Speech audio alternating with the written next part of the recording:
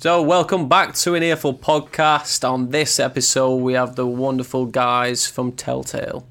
Yes, and just to set the pretense on it, we spoke to him the week before the EP Lie Your Way Out was released. It is out now. You can go and get it. You can go and check it out. It's great. Make sure you do. But we talk all the things about the actual process of writing the EP, the local scene. We talk about what's the favourite scary movies. And then, of course, we talk about pet peeves as well. It's a good chat. It is. Enjoy.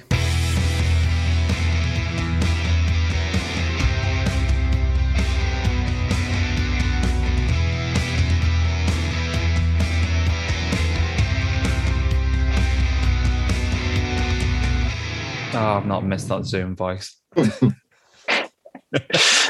right, let's jump right into it then. So, how's it going, guys? You good? Oh yeah. Yeah, how are y'all today? Doing good. How are y'all? I'm not bad, thank you, mate. Not bad at all. So, where are you guys at the moment? Are you in Richmond at the current point? Or are you in completely different places? Tim is. I'm just out of town for the weekend, but yeah, normally in Richmond. Nice. Yeah. Cool. So we're chatting to you today, obviously regarding the brand new EP, which is out there next week, isn't it? Yeah, next week. Damn. And when did you guys start writing for this EP? Has it been a long time coming? Has it been something that's been put together quite quickly, or? It's kind of been a long time coming, I guess. Like we started the process, like some of these tracks were done before like the world shut down, like March 2020. So some of it started like early 2020 before that. And then some of it came back, mid 2020, early 2021 as well. It wasn't like fully done until October 2021 is when we kind of went back out to LA and wrapped everything up on it, just because, things had finally simmered down enough. We were all okay to travel and just kind of make it happen, Yeah. So I'm curious for you guys then, how does the writing process work for you guys? Is it you all write together in one room, or is it like you track like an idea on whatever software you use and then you throw it around? How does it work for you guys? Normally, yeah, like Rice or myself or one of the guys will like write a riff.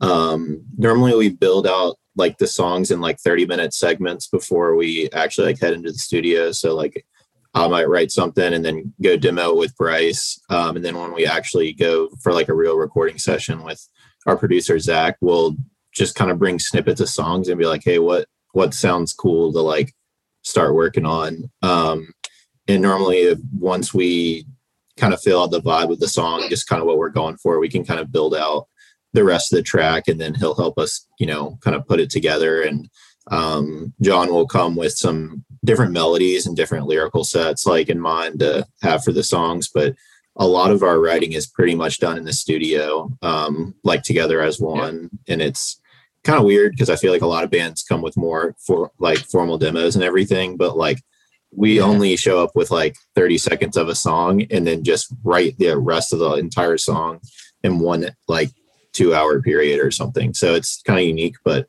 just something that works for us.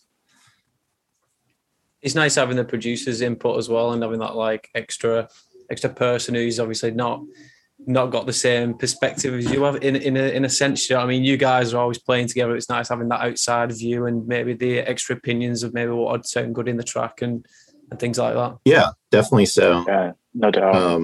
Yeah, we've been working with the same producer, Zach Jones, since pretty much the band started.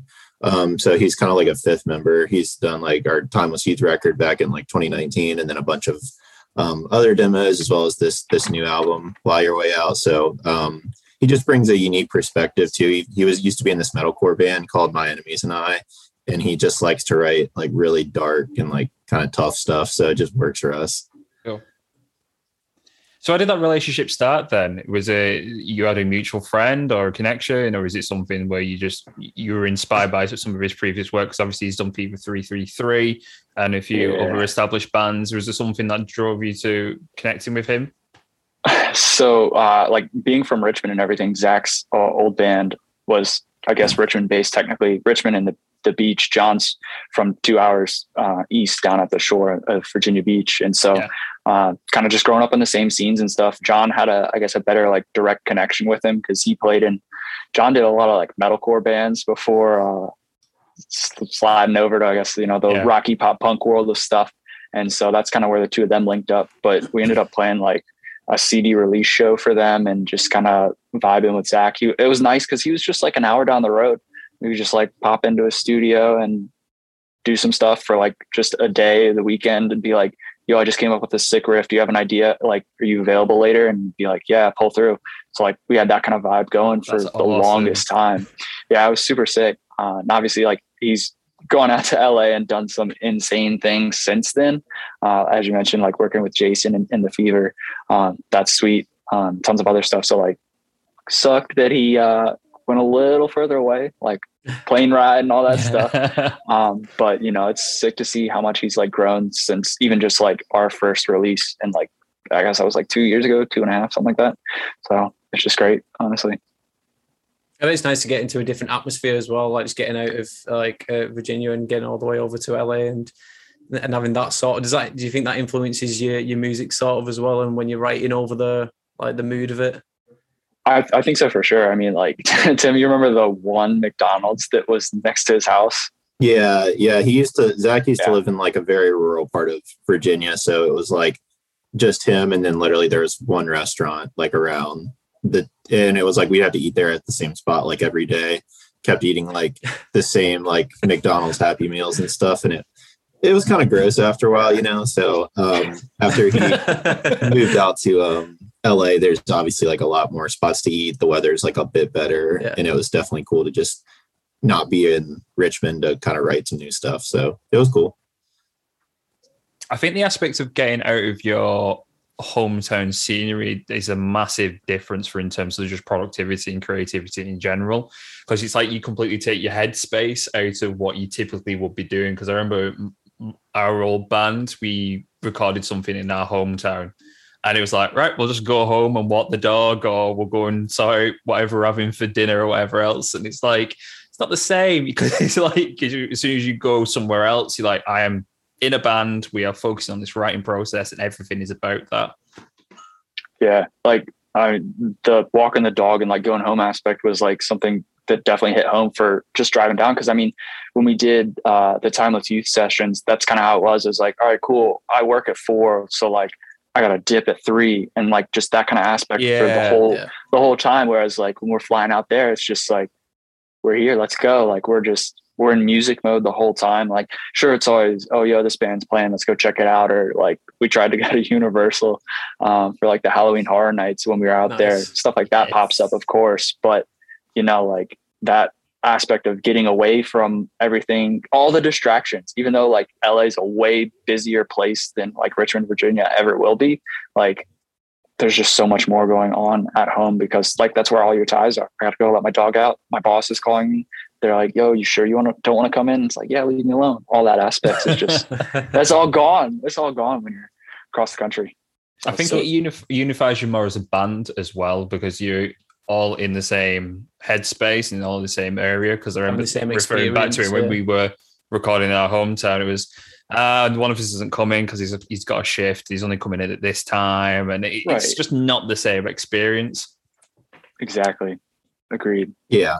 So, what's the music like, or what's the music scene like in Richmond, Virginia? Then what's that like at the moment? Because is that, if I'm not mistaken, is that the hometown of Dave Grohl? Yeah, is this Dave Grohl territory? He's about like an hour up the street from us. Yeah, he's up in like Alexandria, but Foo Fighters does play like a bunch of like really cool shows and things around like the DC and like Richmond area. I've seen a couple times.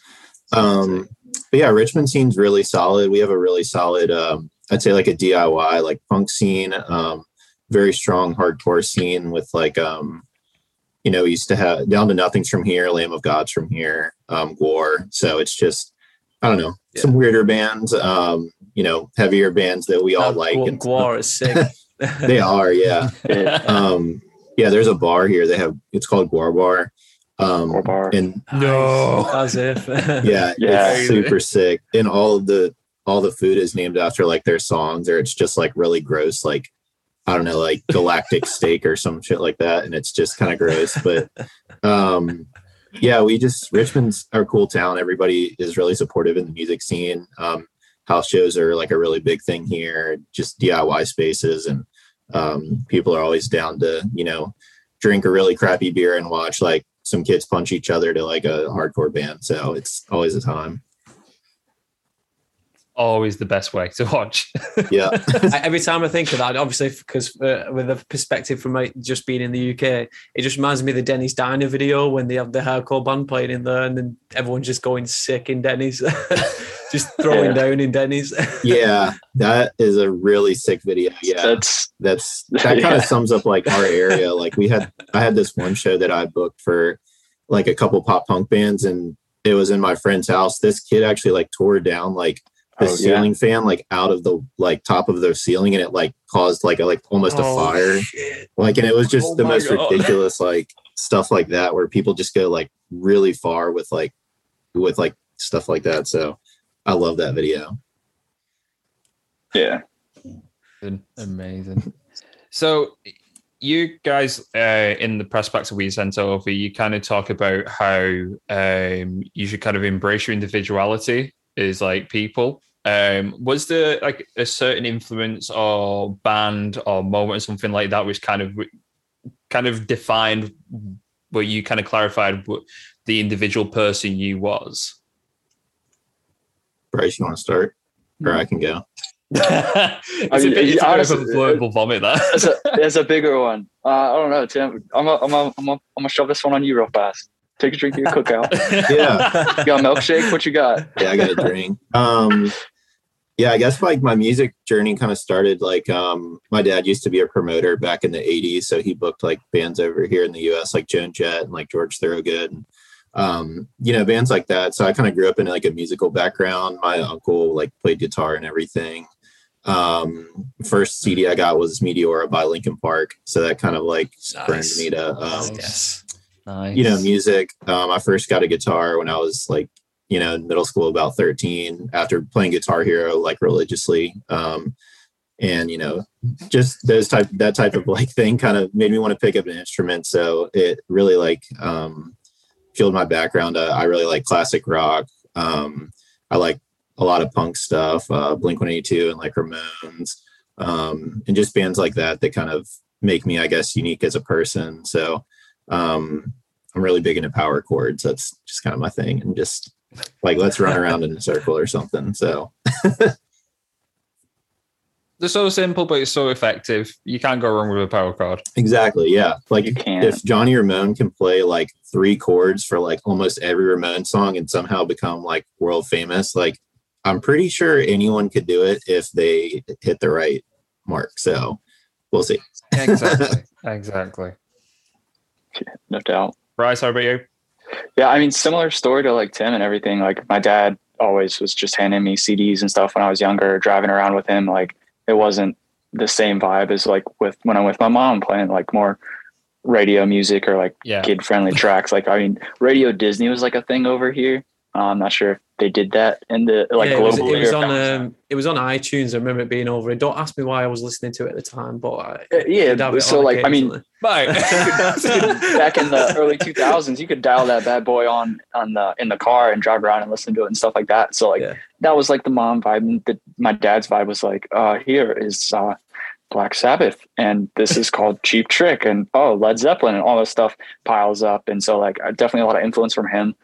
Growing up and moving into things. And then I guess it was like early 2000s. It was probably like 4 or 5. Whenever this mall near us, a fancy mall at the time, Short Pump got built. There's a Hot Topic there.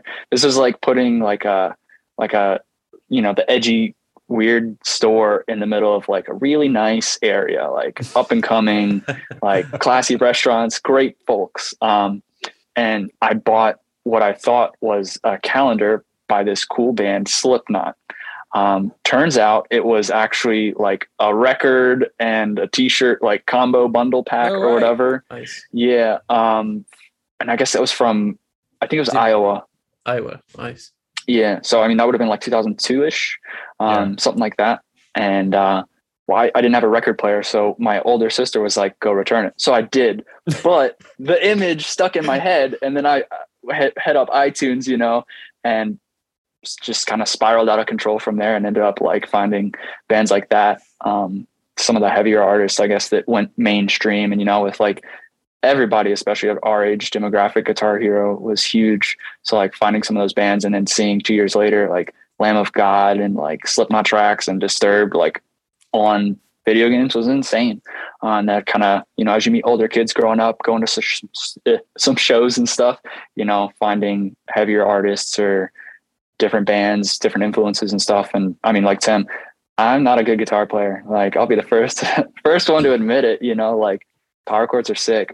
A nice simple riff, like Whitechapel, I've been listening to them lately. Some of their like riffs from their self-titled record and things like that, they're just so simple, but like, I don't know, they're like effective as hell. I don't get what Alex Wade does, but that guy, he's got some stuff. And it's just like 3 or 4 notes, but it's just like put it in the right order, like he was saying about the Ramones. Like if it's good, it's good. Like yeah, man. I mean, AC/DC make it work just using like 4 chords, and they sell out stadiums, and you know what I mean. So it shows you the formula works. Why there's no point breaking it? Do you know what I mean?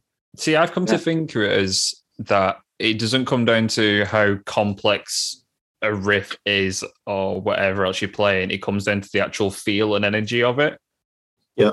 So if it has a vibe to it, you're just like, fuck, that's insane. Then you're instantly going to be captivated by it. Like, I mean, like you say Slipknot, like I remember discovering, I think Duality was the first song I heard from Slipknot. Yeah.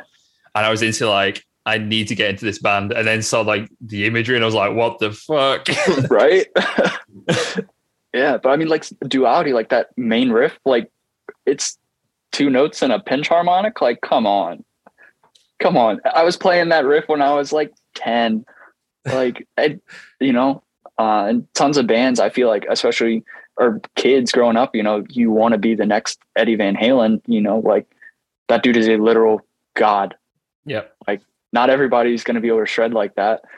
Jason Richardson shreds, John Petrucci shreds, tons of dudes shred. You don't have to shred to be the next best thing or whatever. You just got to write good music. Yeah. 100%. I think it's like, oh, go on, Mike. No, go on. I think there's a difference between you have like some players that will be like, I want to get to technically the best I can possibly ever be. And then you have the ones like, personally myself, I went down the route of, I'm never going to be able to play like Avenged Sevenfold. So therefore I'm going to go and songwrite instead. Yeah, exactly. Yeah.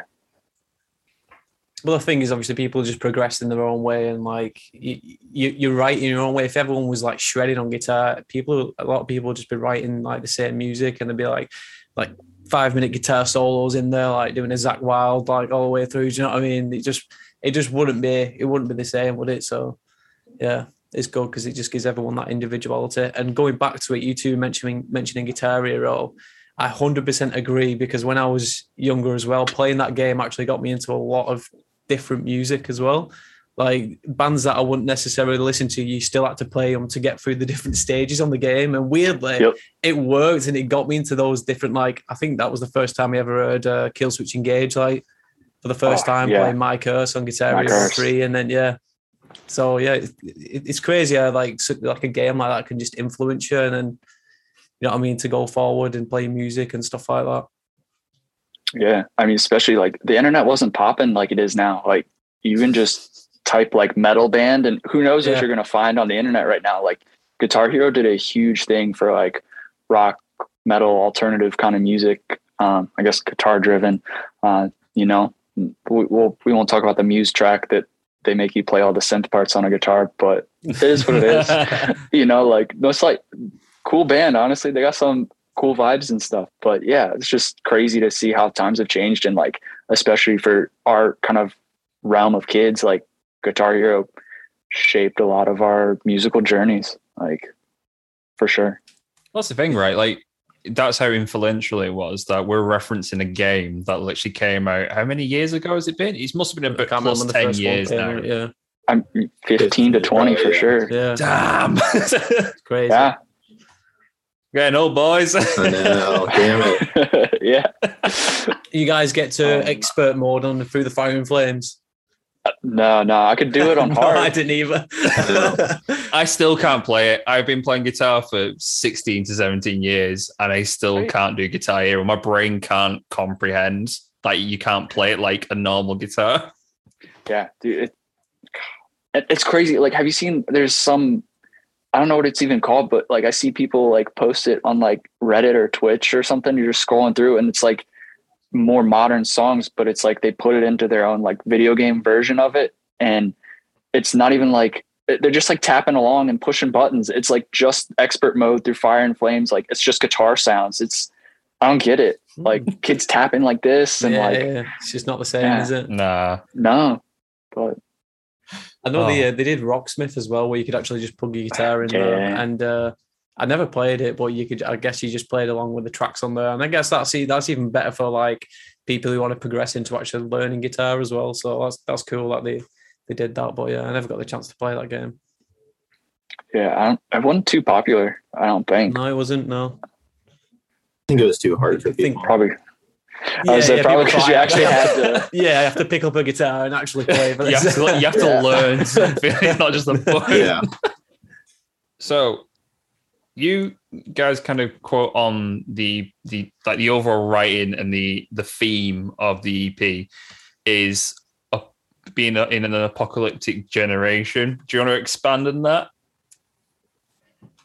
Yeah, Tim, do you want me to go or you want to go? Yeah, just because I think it's an interesting aspect to it, because what in the press release you obviously go on about like how we're always in fear of everything at the minute. I think it's very relevant at the moment. I don't know if it's worse over with where you guys are, or if it's more fear mongering with our media at the current point. But I think it's a very relevant topic. Yeah, absolutely. Yeah, so I think coming out of our last EP, like Timeless Youth, that was more of like we were kind of like naive to the world. Those songs are more of like kind of like happy-go-lucky, like relationship type songs, like kind of reflecting on like our youth. And as we did some touring, like in 2019 and 2020, we just saw like a lot of different things. Like the world kind of was like changing around, kind of what we were seeing. So when we went into the studio in like February of 2020, I think the Australian wildfires were going on.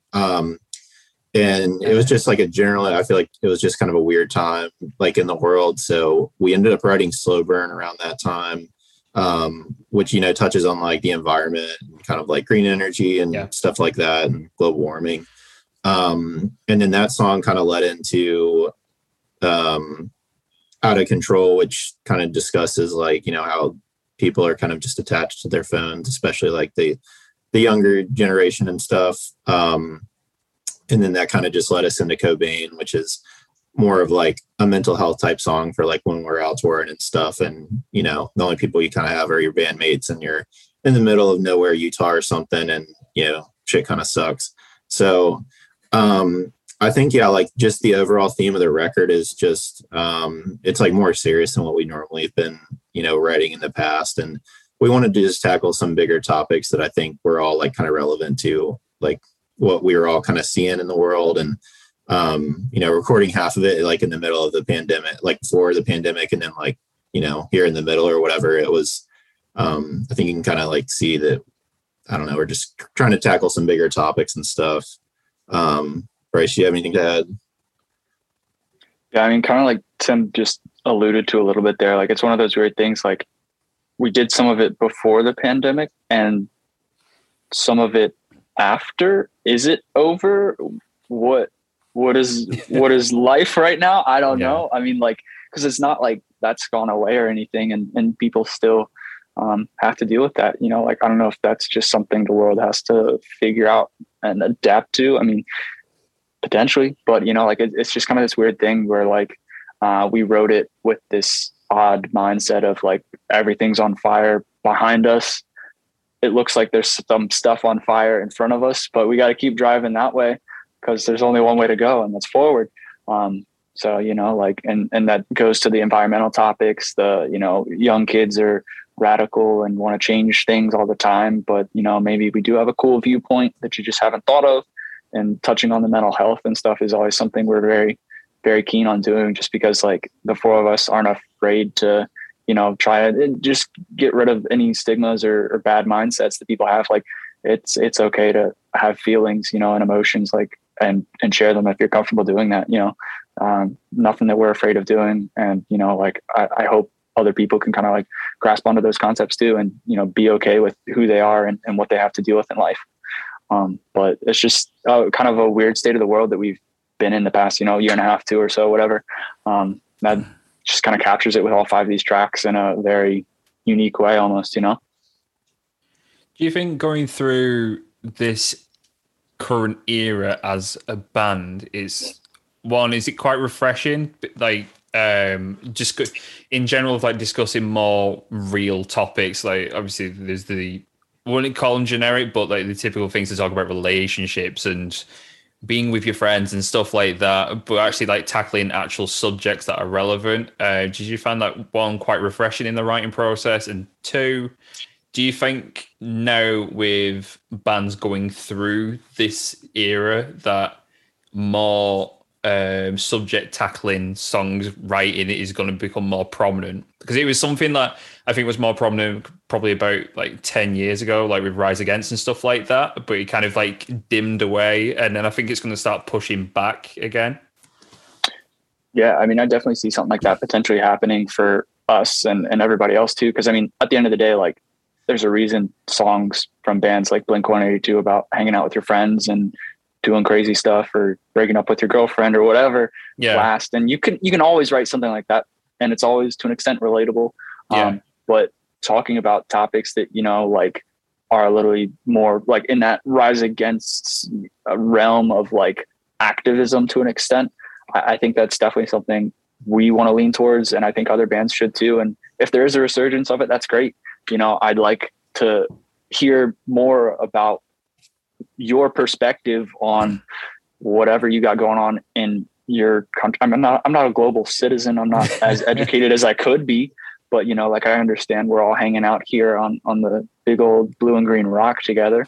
You know, so everybody speaking up on whatever they got going on in their corner of the world is definitely important, you know, whatever it may be. Kids staring at their phones too much, or weird political issues, or forest fires. Like, it's all important. Let's hear about it. Yeah, I think building off that, I think we just want to write music that kind of makes, you know, people think more critically. Some of my favorite artists, one of my favorite artists is like Rage Against the Machine. And I remember like, you know, hearing their self-titled the first time and being like, damn, like I think I haven't been thinking of like, or seeing things like correctly in the world, and like how people interact socially between like different, you know, races and just stuff like that. And it's just, I feel like it's really cool if you're able to make the listener really like think critically about how they see their day-to-day life, or, you know, something like that. And we're kind of hoping for, you know, somewhat of a similar effect with the, you know, slow burn on the record as like the environmental stuff. So I think just promoting like, you know, more critical thinking. And, you know, we have had kind of like a weird environment with in the United States with like our, you know, presidents changing over here recently. And it's kind of like a weird demographic between like, you know, like the left and right type thing. So I think just, you know, spurned off that, you will definitely see like, you know, more songs where people are trying to make people think in a different mindset. So yeah, like, where did you guys get the artwork idea from? Then obviously it's a combination of everything that it's about, but where's the artwork? What's behind the artwork? So we when we were working with this guy, his name's Bruno from down in Brazil. Actually, we found him on like Instagram, oddly enough, and just kind of started a conversation there. And for each song, like of the single, he did the cover for that as well. Like obviously, Slow Burn has like fire and stuff, and then the youth is the kids on a bird and stuff. And but for this one, we kind of sent him a message, and we were just like, how would you picture like a sleep paralysis demon and like just something creepy vibey like watching over you, because you see like that dude's face in the mirror on the cover, and it's just like, what is that? Like trying to capture this like unifying sense of, you know, like it's just a bathroom, but there's also some like weird stuff going on, and you know, it's not all necessarily supposed to be like super thought provoking, but definitely just gets you to like think about like in the normal sense, there's always other stuff going on in the room that you might be able to see or you might not be able to because it's dark and in the shadows, you know. Kind of going back to the whole mental health thing, since that was a pretty big thing in the title track and whatnot. Yeah. That's awesome. Yeah.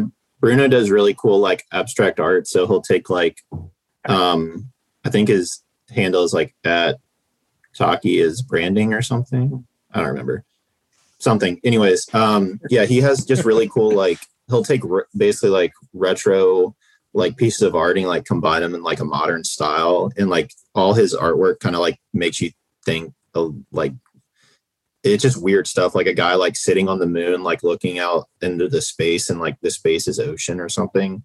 Like it's just kind of, you know, thought-provoking stuff. So we had him just kind of do the record, and we just really liked kind of like his artistic style, and we were hoping that like each piece of art kind of makes you think. It just thought-provoking, kind of like the song, like subjects of the song. So we thought it kind of tied everything together pretty well. Awesome. It is authentic, absolutely. Because I mean, when I first saw it, it was you're instantly drawn into like, oh right, what's going? I need to understand what this is and what's going on with it.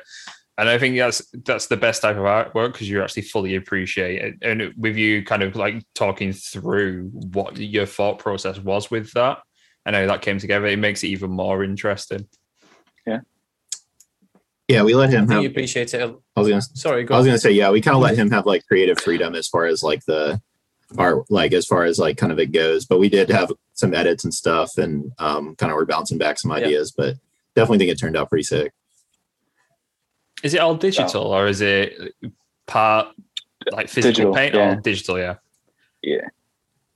Yeah, I was going to say you come to appreciate it a lot more nowadays, like the artwork as well, because of the vinyl resurgence and stuff like that. And that's one of the main reasons for me when I buy like a vinyl, like a record like that, is mainly the artwork and like looking at all that and inside a gatefold and seeing the artwork inside of there and that sort of thing. So I think more than ever, artwork is just as important, obviously, as the music in a way, if you get me. Yeah, definitely. So there is a plan for this to be pressed to vinyl, but with the current backlog or whatever, they decided to kind of hold off until we could actually have something and be able to ship it. But the layout for this is going to be pretty cool. I think we right now we have the front cover and we're kind of working on like the back and then like the insert and everything. So even though it's only 5 songs, I think it will still be pretty cool to have it like on wax and listen to it on my Crosley or whatever. So should be sick.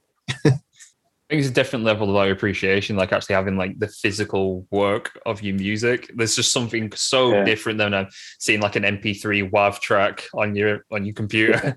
It just takes it to a next level. Like, holy shit, this is real. Like I made this with my hands and I'm holding it. So totally feel that. So right. What is it with the whole, with the vinyl thing at the moment? Is it because I've seen that there is a lack of vinyl, but I've never actually dove into what's actually going on. Into the Adele thing. Is it Adele? Adele released an album and everyone went, nobody do vinyls.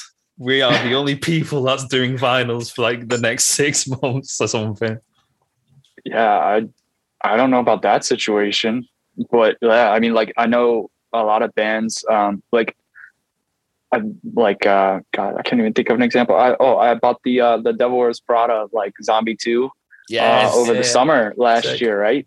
And the release date came, nothing shipped like the week before or the week after, and then like 6 months later, I just got a record on my doorstep, and then like it came time for us to have those conversations with Rude about printing our own and getting some stuff done, and they were like, "Hey, it's like a 6 to 8 month turnaround right now, and we don't know how you guys feel about doing like a pre-order and stuff on the release when like, so if you bought like a t-shirt and a record, you're not going to get it until the record's good too. So like, it's a long time to wait. I mean, we're talking like you'd get it in September and we were like, maybe we'll see if like production changes and stuff like, and it's so different every day. Cause like sometimes people are like, well, if you just get a straight black, like we can do that in like 3 months though. And it's like, well, I don't know if I want straight black. Like, look at these cool colors we can do. Like, come on. So it's weird.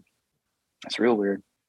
Meanwhile, Adele's just melting everyone's vinyls down and just flinging them out like, I own all the vinyl. No, because I had the same experience with the last main album that was released. I pre-ordered it, and then I think it turned up about like 4 months later. Right. Yeah. But then I got Spirit Box literally on the day it was meant to turn up. It was baffling. Oh wow. Yeah, like I don't know if like bands like maybe when did Spirit, was their album out in September? Yeah. And I assume the main probably came out in May, June. That's just, it was like April or something last year or something. Yeah. So I mean, maybe like that's when word got around and it was just like, cool, you just need to like push the button on this stuff already. Like just say yes so we can get it out in time for your release. Yeah. I don't know why. Cause like I've wanted to order like the Eternal Blue record. I've thought about getting it myself and it's just like, well, but when is it going to show up? Like, I don't know. What do you think of it? I'm imagining you've listened to it. Oh yeah. I like it as a whole. I mean, I think that band is like refreshing, kind of like, I mean, they obviously have Sam Carter on the track and everything from Architects, and like that band Architects is refreshing to metal in the same way that like I think Spirit Box is. Like, you know, it's not just about like distortion and breakdowns and cool riffs. Like you can push it. I mean, Courtney has an incredible voice, like, and she pushes her voice in various aspects, and they've got so many cool vibes. I mean, the intro track Sunkiller, like there's no breakdown until the end. And the whole time, if you're like, oh, heaviest band, whatever, come, like, you're not going to be picking up on those vibes, like Constance. But that's a beautiful track. Incredible. Like, right. Like, I don't know. So like just hearing stuff like that come from them and like knowing a whole, just straight clean vocals the whole time, not really heavy or anything. Like you could put that on like mainstream radio to an extent. Nobody's going to like turn it off in the way that somebody wouldn't turn off like, I can't even think of an example now, but you know, like Tim, you got me here like I don't know, like a heavier mainstream, like a Breaking Benjamin track. Yeah. There you go. Something like that in that sense, that kind of like same realm that they like cross over into that realm, but then are like, all right, cool. Yeah. Like don't play us in front of your grandma. So I think it was I said this when we did the wrap up of last year of like albums of the year, where from like Holy Roller and then they announced the album, I was like, this has the potential to like really like let me down when it comes out as a release, because there was so much hype about that band. And then it turned up and it was like, holy shit, this actually lived up to the hype. Yeah. Because like there's so many occasions on that album where there's just clever songwriting and vocal melodies where everything's hooky. Yeah. Like big fan of that record, especially for like the metal rock scene of the world. Yeah. No doubt. Like, I mean, Architects over here is like up the like top tiers of like metal, like the most prominent. I'd say they're probably one of the most prominent metal bands around now. Obviously, Bring Me the Horizon were up there, but then they're sort of crossing the boundaries now, and they're like mixing sort of pop elements with metal, and it's crazy. Like they're just crossing into both worlds. I mean, it's crazy, like thinking of that band, because like you know, their first records, like thinking that band is the same band that it's crazy, isn't it? Yeah. And I was doing collabs with Ed Sheeran on the Brits. Yeah. Right? You would never have thought that, would you? Like listening to that first like EP and that album and then just going from that to a collab with Ed Sheeran, as you said, it's fucking mental. Yeah, that definitely shows just how good of like musicians they all actually are, though. Just like the way that they can, like I was talking to one of my friends and he's like, they just did like a full loop of like their sound going from Sempiternal, they do like, you know, That's a Spirit, and then Amo, and then they have like that newer EP, and it's like he comes in and it's like, oh, Ollie's gonna start like screaming again, like, oh shit, like you're it's 2013 all over again, like let's go. So just a really cool, like I feel like they can pretty much do whatever they want at this point, and honestly I'm gonna listen to it regardless. I think every release that they've done recently is like I wonder what happens if we just add this element, or I wonder if we work with the guy that composes Doom or something like that. Yeah. Literally, yeah. It's Like that's pretty much what it is. Yeah, and it's like it's not even things like in my head, but like, Joe, I really want to do. I want to collab with someone who does a game soundtrack, and it just completely like makes sense when you combine both together. It's like, holy shit, that's incredible. Especially when Did they work with that guy? With his name's Mick, right? Yeah, something like that. Yeah, Mick Gordon, I want to say. That sounds right. Yeah. Was that for the EP? Yeah, so it was because for Parasite Eve. They did it for. Yeah, like I totally can like hear the vibes for sure. That's sweet. Sick game. Yeah, it's cool. All right, should we do the segments? Let's do it. Let's do it. All right, so we'll get started with the first one then, which is what is your favorite scary movie? That's an easy answer. That's a real easy answer. The answer is John Carpenter's Hit from 1978. You got it on the wall back there, it looks like. But Halloween, man, you cannot go wrong with that movie. Like OG Scream Queen kind of stuff going on. Like Jamie Lee Curtis just terrified. Is it a shape? Is it a person? Like, is it a monster? It's the boogeyman? Nah, but who knows? Michael Myers is here forever, man. That's all I'm saying. 100% OG. How did you feel about Halloween Kills then? I liked it. I haven't. So I bought the like extended director's cut version of it. The massive 4-minute increase in runtime is. I'm real excited for it, but I haven't watched it yet. I feel like the ending is the really only thing. The ending of that film is. I'm like, where are you gonna go from here now? Because I feel like they were building up this. Mike's just a person, man, and then all of a sudden they threw that supernatural potential element back in, and I feel like that's a lot of the stuff that people were not about with like, I guess the whole like marking and everything from like Halloween 6 with like the curse. So. Honestly, they sort of made him human, didn't they? And then they brought the whole cult thing into it, the cult of thorns, and then it was like, okay, you may be going a bit OTT with it because like John Carpenter just wanted it to be the boogeyman and just like you said, just some supernatural force that was doing these things. And then as you saw at the end of Halloween Kills, he took a shitload of knives and footnails. What else? He basically got beat the fuck up, and he still just walked off and killed everyone there. With like. Wow. 3 fingers. Yeah. Yeah. I don't know, man. So I'm very curious to see where this next one goes in October. I mean, I'll watch it as soon as I can get in and see it. But I've heard that there's going to be a 4-year gap, so it's up to date with recent times. It's going to have COVID elements in it. It's going to have COVID elements in it. No. Yeah. That's been an interesting thing to watch with like shows and things too, like movies as well. Like, did COVID happen in your world or not? You just get in the Marvel films next. Michael Myers doing a PCR test just before he's stepping into someone's house. He's been masked up. He's good. What eventually gets Michael Myers COVID? Yeah. So what about yours then, Tim? What's your favorite scary movie? I'd probably say It.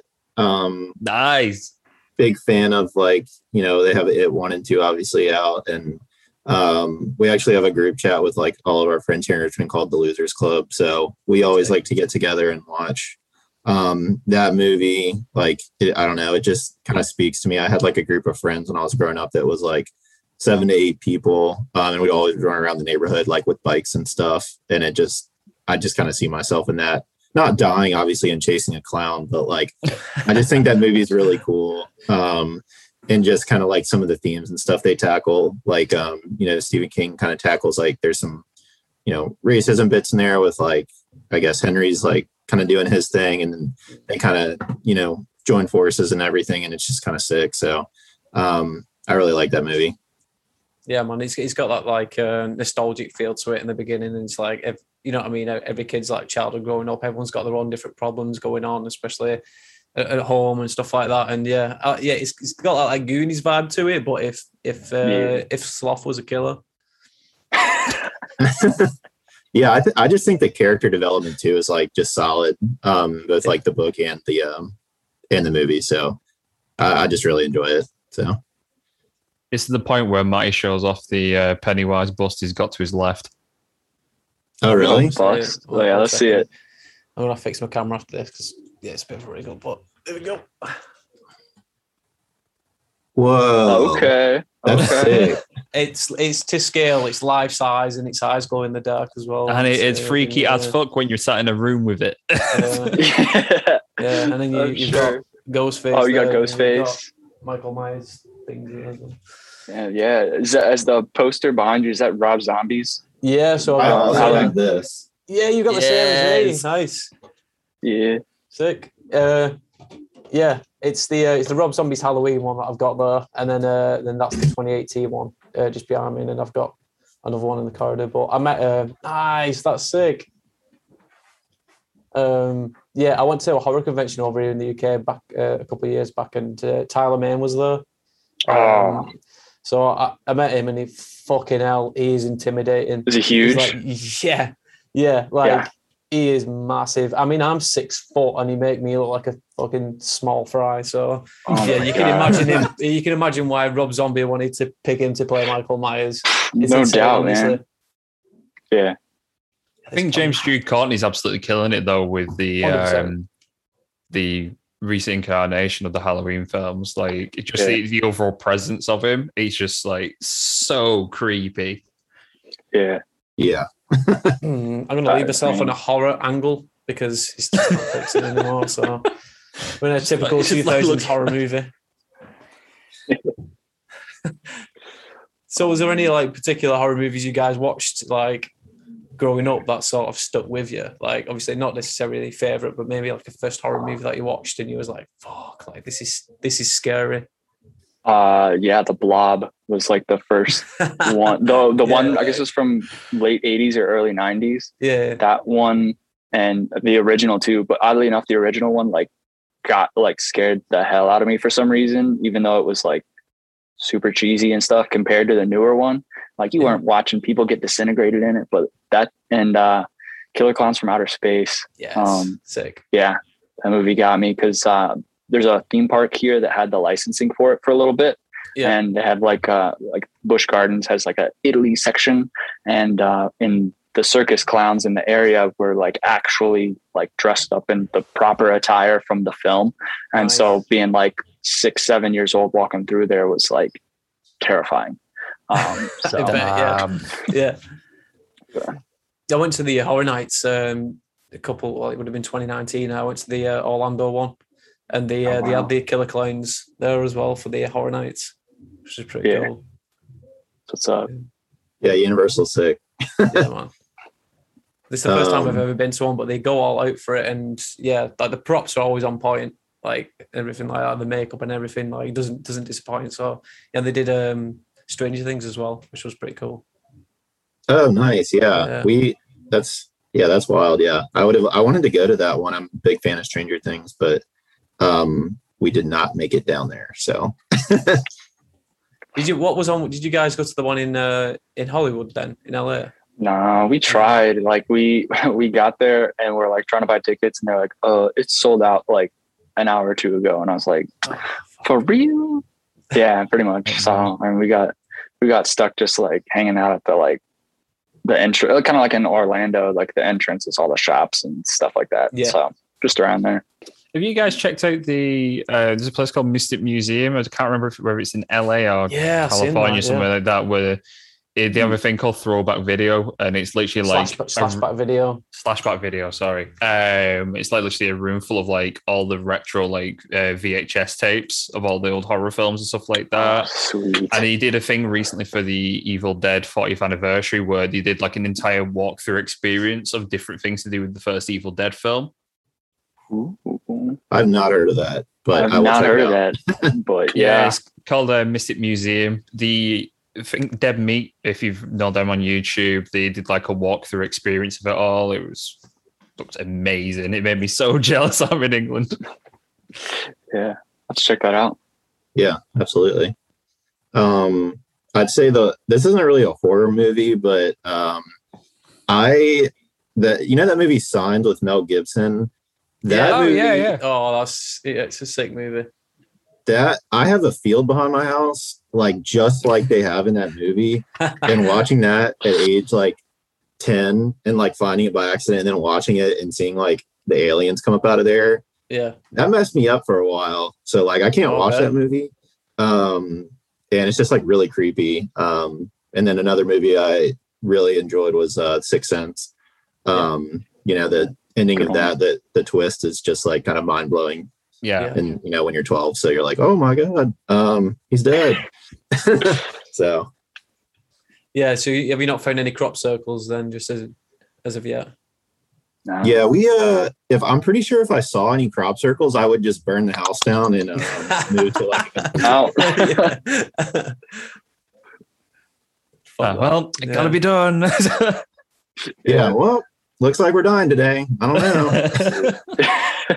That's why we don't like driving through Nebraska, and like I don't really like going through like the Midwest United States. Like you'll go through like Indiana or like like anywhere in like the Iowa, middle of the US. Yeah, it's all corn. Like literally like hundreds of miles fields. of corn. Just cornfields. Yep. I know there's an alien in there. I can't prove it, but there's one in there. It's either that or Slipknot. It's gonna be one or the other. Yeah. Right. Yeah. You're gonna find some Slipknot just jamming in the corner or an alien. If you go, it's a fact. If you go to the middle of a cornfield, you will find Slipknot rehearsing in black. Oh, hey. Corey Taylor just there chilling. To be fair, though, you would shit yourself in that scenario. If you was in the middle of a cornfield, you saw a dude in a Slipknot mask, I do not even care. I still would run for my life. I'm running. Out. Yeah. No Jim Root's like a giant. I'm not bothering with that. Yeah, it gives me proper Texas Chainsaw vibes as well. That just imagining going down a highway like that and just seeing all the fucking cornfields and things like that. It's not really like that, is it, over here? Well, nah, it's a bit stale. Like you've got all the different atmospheres and all these different things going on. Where it's just it's pretty just a few green fields and Sounds safer to me, honestly. But it does. It sounds a lot safer. Like, yeah. I mean, I'm sure there's bad stuff and sketchy vibes. But, 100%. Oh yeah. I guess at least you didn't have Leatherface. So. True. Yeah. Yeah. That's true. It's true.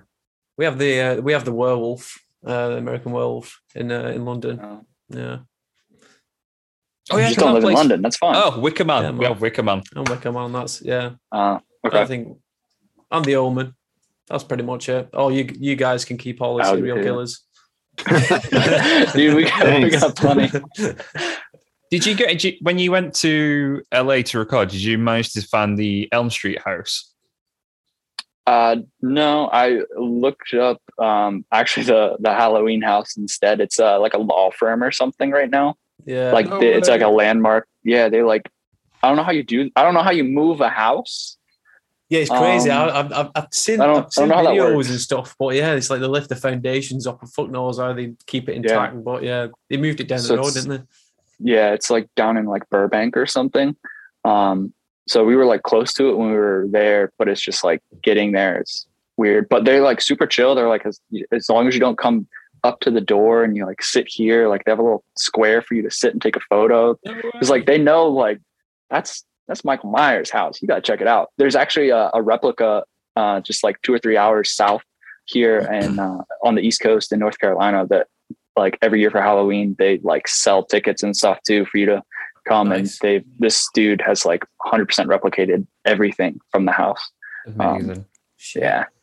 Well, they filmed it not far off. The newer movies they filmed were not far off where you are. Then like, I think is it Wilmington? Yeah, South Carolina or North Carolina. Yeah, Wilmington's like the Hollywood of the East Coast for some reason. Like tons of movies were filmed there. The new God knows film why. As well was done there, and all the new Halloweens. And I'm guessing they're probably going to do the recent Scream film. They're going to do that one as well. The second one they're releasing. So yeah, it's been announced today. Hasn't it? The date next year. 6. Oh, they announced like a release date for next year? Yeah, 2023 March. Okay. That seems too quick. Like, I feel like they already had like, they must have. you know, you already had the script and everything, and like you knew what the world was going to say. Yes, like it's Ghostface.